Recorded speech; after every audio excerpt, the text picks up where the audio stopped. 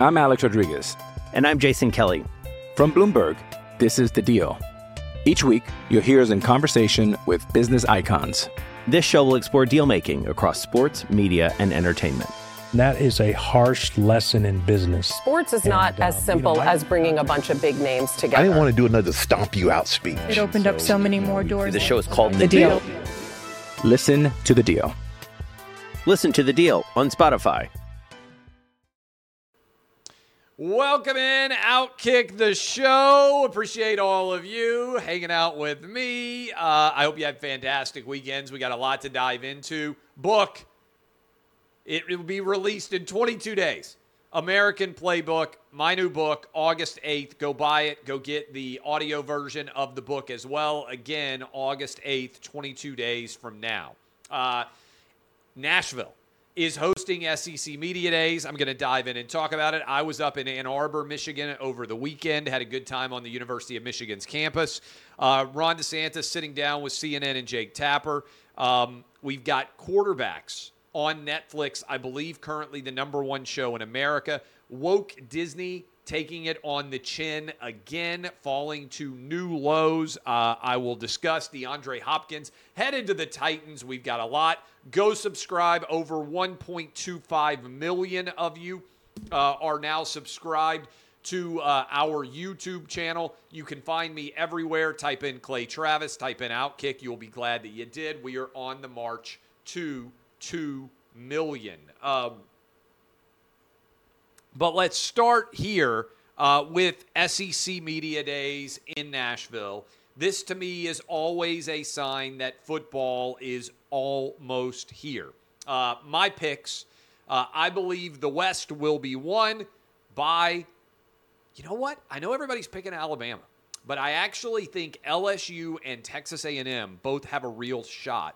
I think the SEC West is wide open. I would say of those three, I kind of like where LSU is at quarterback better. So I know LSU won the West last year. I know they have to go to Alabama this year. Again, July picks from me, I'm picking LSU to win the SEC West. SEC East, I think that Tennessee, early prediction, will beat Georgia in November in Knoxville. But I think Tennessee's only going to win 9 or 10. I think the team is going to be a little bit wobbly. I'm going to take Georgia with that easy schedule, losing in Knoxville, not being undefeated. But I'm going to take the Bulldogs. I think Tennessee goes 10-2. I think Georgia goes 11-1. I think we will have a rematch in Atlanta. Georgia going up against LSU. There is my pick for the SEC championship game. Georgia versus LSU. I've got Tennessee second in the East. I'll give you my full 1-7 rundown. I've got LSU 1 in the West, and I'm going to have Bama second and A&M third in the SEC West. There is my preview. SEC Media Days are here. Wednesday, we are going to do, I'm throwing a party at 6th and Peabody, Old Smoky. We have a bunch of different bands that are coming out to play. Wednesday night, downtown Nashville. Should be a lot of fun. It's free, no charge to come in, listen to the bands. Really good. I'll break down more of this. You can go check my Instagram. You can go check my Twitter feed and see the details. But Wednesday night party, I cannot wait. More news off the top. Happy birthday to my mom and Katie.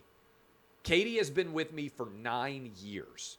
She has been with me. She is my absolute must-have assistant. She is right now in labor with her first baby. Been with me for 9 years. Props to Katie and Josh, her husband, on their baby. She is in labor right now. She is phenomenal member of the family. So big day here. All right, let's dive in here. I spent the weekend in Ann Arbor. First, great time. University of Michigan, very cool campus. Ann Arbor, cool town. My oldest son is in a summer camp there, which was why I was up there. I was up there with my 2 youngest boys, and my wife's family is all from Michigan, so we got a lot of people up there. But I got to tell you this. The number of people in Ann Arbor Oftentimes, teenagers, people in their 20s, super young, wearing masks blew my mind. I don't know how we get these people's brains to unbreak and for them to recognize how ridiculous they look walking around in July, outdoors, wearing masks. These people's brains are broken. I couldn't believe how many people I saw all over the University of Michigan campus, all over Ann Arbor. And some people say, I don't know why you care. Why do you care?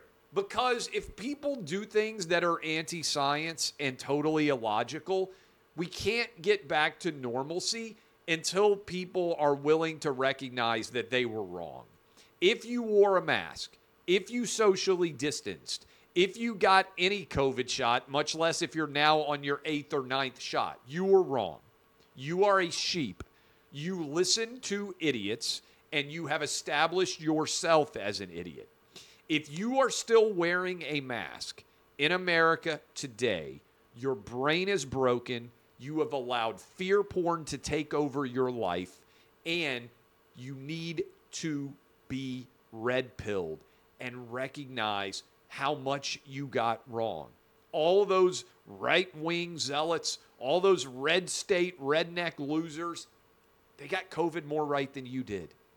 And that goes to the essence. It wasn't just that you were wrong. It's that the people you hate actually ended up being right. You look like an imbecile if you are still wearing a mask anywhere, but certainly if you're a teenager or in your 20s and you're walking around with a mask outdoors. You're basically letting everyone know that you fell victim to a very pernicious form of mental illness. I actually feel sorry for you. The number of people I saw wearing masks this weekend in Ann Arbor in July of 2023 blew my mind. The number of people working still wearing masks. The number of people, the people who made my coffee were wearing masks inside of a hotel. I feel sorry for you. I feel bad for you. You were taken advantage of. The Democrat Party took advantage of your susceptibility to fear. Free your mind. Free your face. Take the red pill and recognize how much better life is when you take control of your future and stop being a sheep. I just got to say it. Quarterbacks, positive. Number one show when I checked most recently on Netflix. It's fantastic. I'm going to watch it with all three of my boys. I'm going to watch it with my wife. If you are a big fan of football, and maybe for whatever reason, other people who are fans of football are not as big of football fans as you are.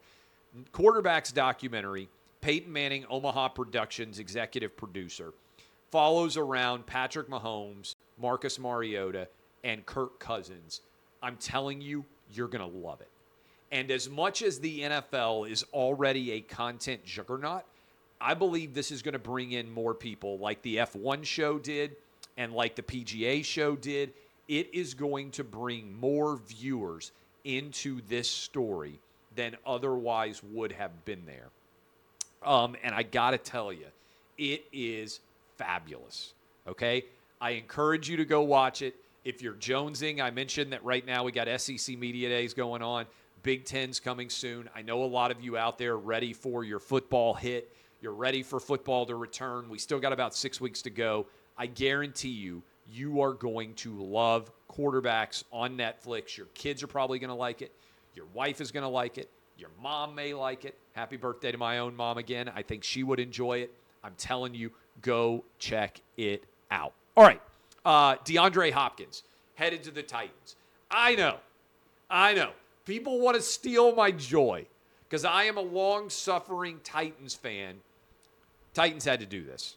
They're overpaying DeAndre Hopkins. I think this is kind of a sign that they blew it with A.J. Brown. They gave whatever it is, $16 million this year, DeAndre Hopkins. This is what you have to do. Here's a stat for you that blew my mind. Mike Vrabel, 12 touchdown catches.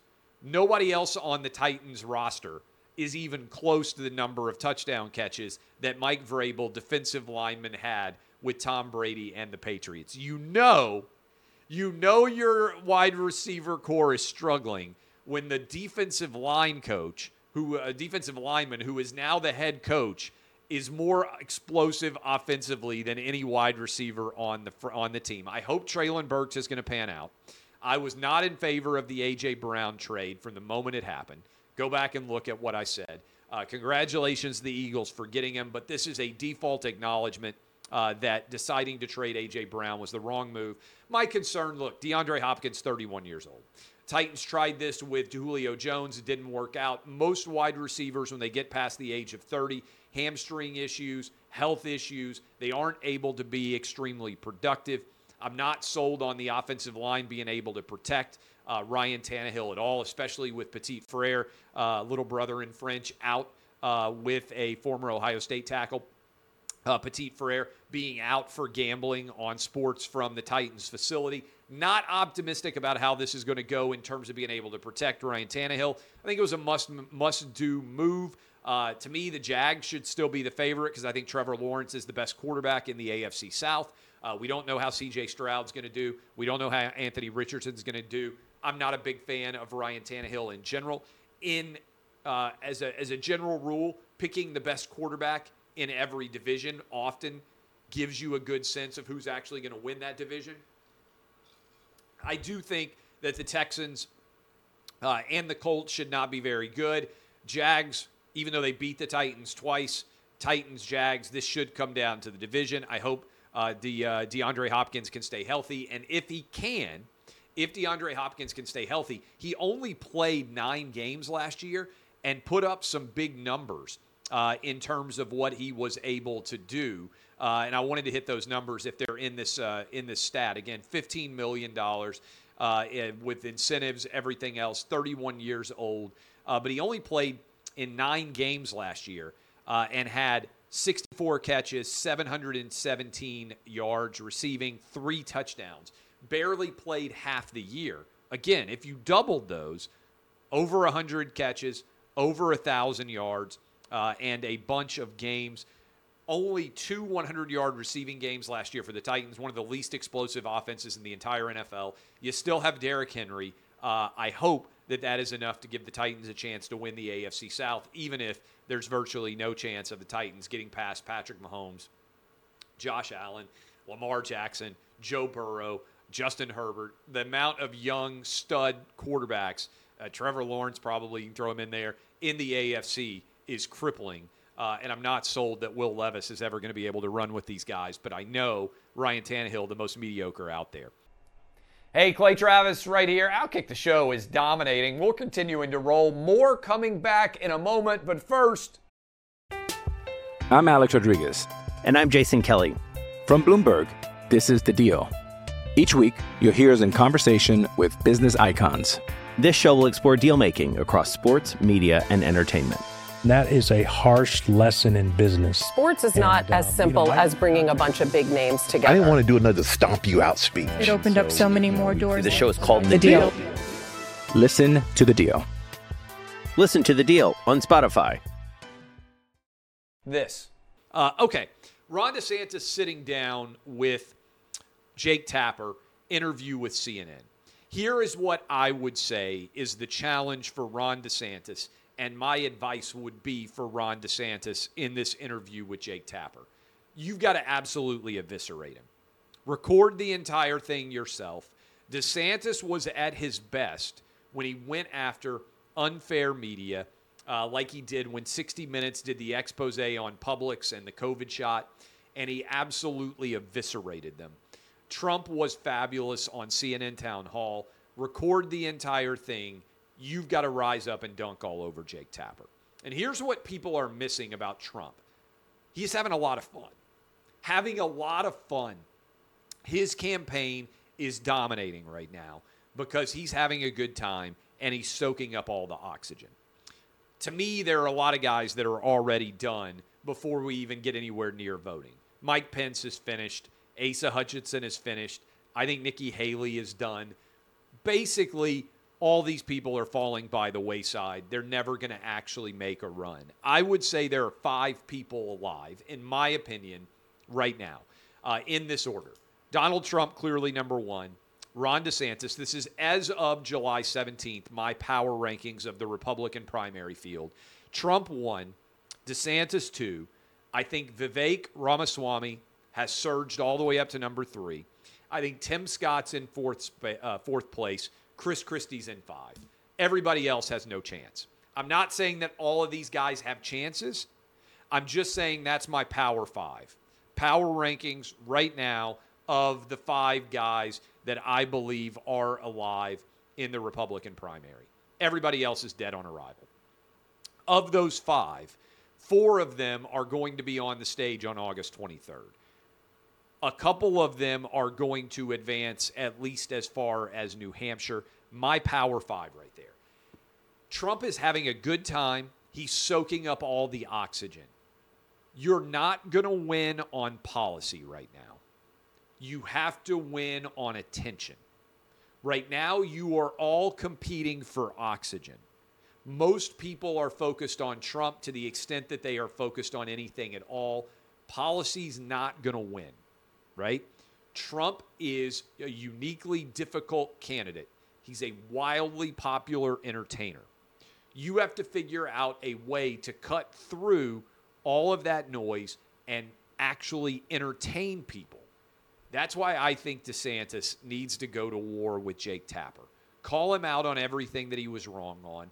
Call out CNN for being fake news. Make sure that the entire interview airs and go to war. Now, probably won't play well on the left, certainly, but you need to demonstrate that you have got the ability to actually cut through and create a news cycle that is in your favor. So far, that hasn't happened. I would do as much media as possible. I would do Megyn Kelly. Certainly, I would do a lot with us at Outkick. I would try to do as many different non-traditional media outlets as possible, in addition to setting yourself up to have basically throwdowns, wrestling matches against people at CNN and MSNBC. Use them to pivot off of and draw attention to. That would be my advice. Most of all, have fun. Have fun. The candidate that has the most fun in the Republican primary, I believe, is going to win. Who's having a lot of fun right now? Trump? I would say Vivek. Who else is having fun? A joyless candidacy, a serious candidacy, is not going to be able to make Trump sweat at all. You've got to have fun. You got to have some joy.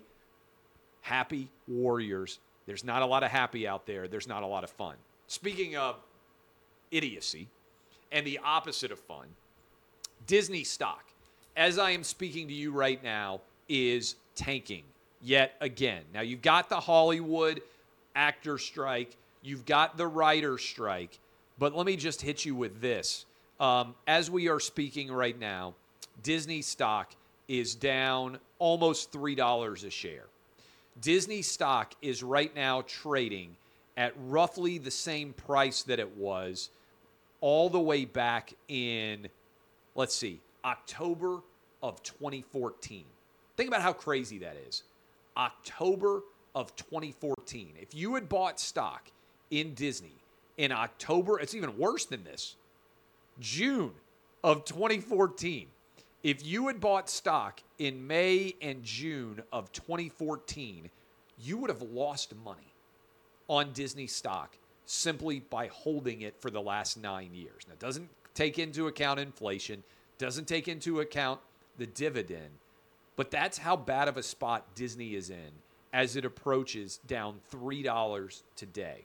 I think this Snow White thing is really cutting through and epitomizing for many people exactly how out of touch woke Disney has become. If you missed this story, over the weekend, Disney came out, pictures did, first of all, Disney is remaking all their animated movies as live-action films. Lion King, Aladdin. Most recently, they just did The Little Mermaid. This is a pretty strong sign that you're out of ideas, that you are turning cartoon movies into real-life movies with actual actors, okay? Not a good sign that you're making The Little Mermaid as if it were not a cartoon, okay? But for Snow White, they are doing away with the 7 dwarfs. They have only 1 dwarf, and then they have 6 full-sized adults who are playing the role of the 7 dwarfs, and they all look like sort of androgynous, creepy, weird. What in the world are they doing? This movie's supposed to come out in March of next year. I think it is a perfect approximation of how much Disney has lost their way. Bob Iger, the CEO of Disney, allowed the woke virus to infect all aspects of Disney. He should have stayed retired. Instead, he came back, and he's getting hit on all fronts. The newest Pixar movie, all-time failure for Pixar films. Indiana Jones, the newest one, failure. They had to shut down a Star Wars hotel. 10-year lows on July 4th in crowds at Disney World. ESPN, hemorrhaging subscribers. ESPN Plus and Disney Plus struggling. Disney Plus actually declining number of subscribers. All of these fronts hitting Disney simultaneously, and the cost associated with being super woke going to be the most difficult of all. This Snow White movie feels like the live-action version of Snow White, which also, by the way, has a Latina Snow White, whatever. It just feels desperate. It feels desperate. It feels cosmetically woke, and all of these are landing like body blows on Disney, and I think Disney is in the middle of getting Bud Lighted in a way that is incredibly, incredibly impactful. Finally, I wanted to hit this. I mentioned that Tennessee, and we were talking about SEC Media Days going on, that Tennessee got their punishment from the NCAA tournament. And one of the individuals involved in seeing what that punishment was going to be was actually the Tennessee Attorney General, Jonathan Skermetti. He wrote to the NCAA and said that if Tennessee faced a bowl ban, that the state of Tennessee would sue because NCAA rules can't supersede Tennessee law. And I'm reading from some of this letter. Tennessee law prohibits the NCAA from imposing a bowl ban. And the Attorney General said, I will not hesitate to vindicate the rights of UT students to enjoy the full measure of their intercollegiate athletic opportunities. And so this is an interesting example. I've not heard this talked about a lot, but the state of Tennessee threatened that if the University of Tennessee faced a bowl ban, they would sue because the NCAA does not have the right to supersede the overall law of the state of Tennessee. If you want to know what a totally neutered NCAA looks like, and I'll share a couple of quotes from this letter, but back in March, again, the Attorney General of the state of Tennessee said, if you try to implement a bowl ban, we will sue. And guess what? The NCAA rolled over. They accepted Tennessee basically with the punishment. They gave them some fines. But I think this is a roadmap for many other states out there that have passed different NIL laws, that there is no power of the NCAA to penalize different state institutions because state law supersedes NCAA regulation. Very important detail here that I would imagine a lot of other states will be following as well. All right, I appreciate all of you. DBAP unless you need to SBAP. My name is Clay Travis. Go buy yourself a copy of American Playbook. Thank you all for being fans of Outkick, and I will see you guys same bat time, same bat channel tomorrow.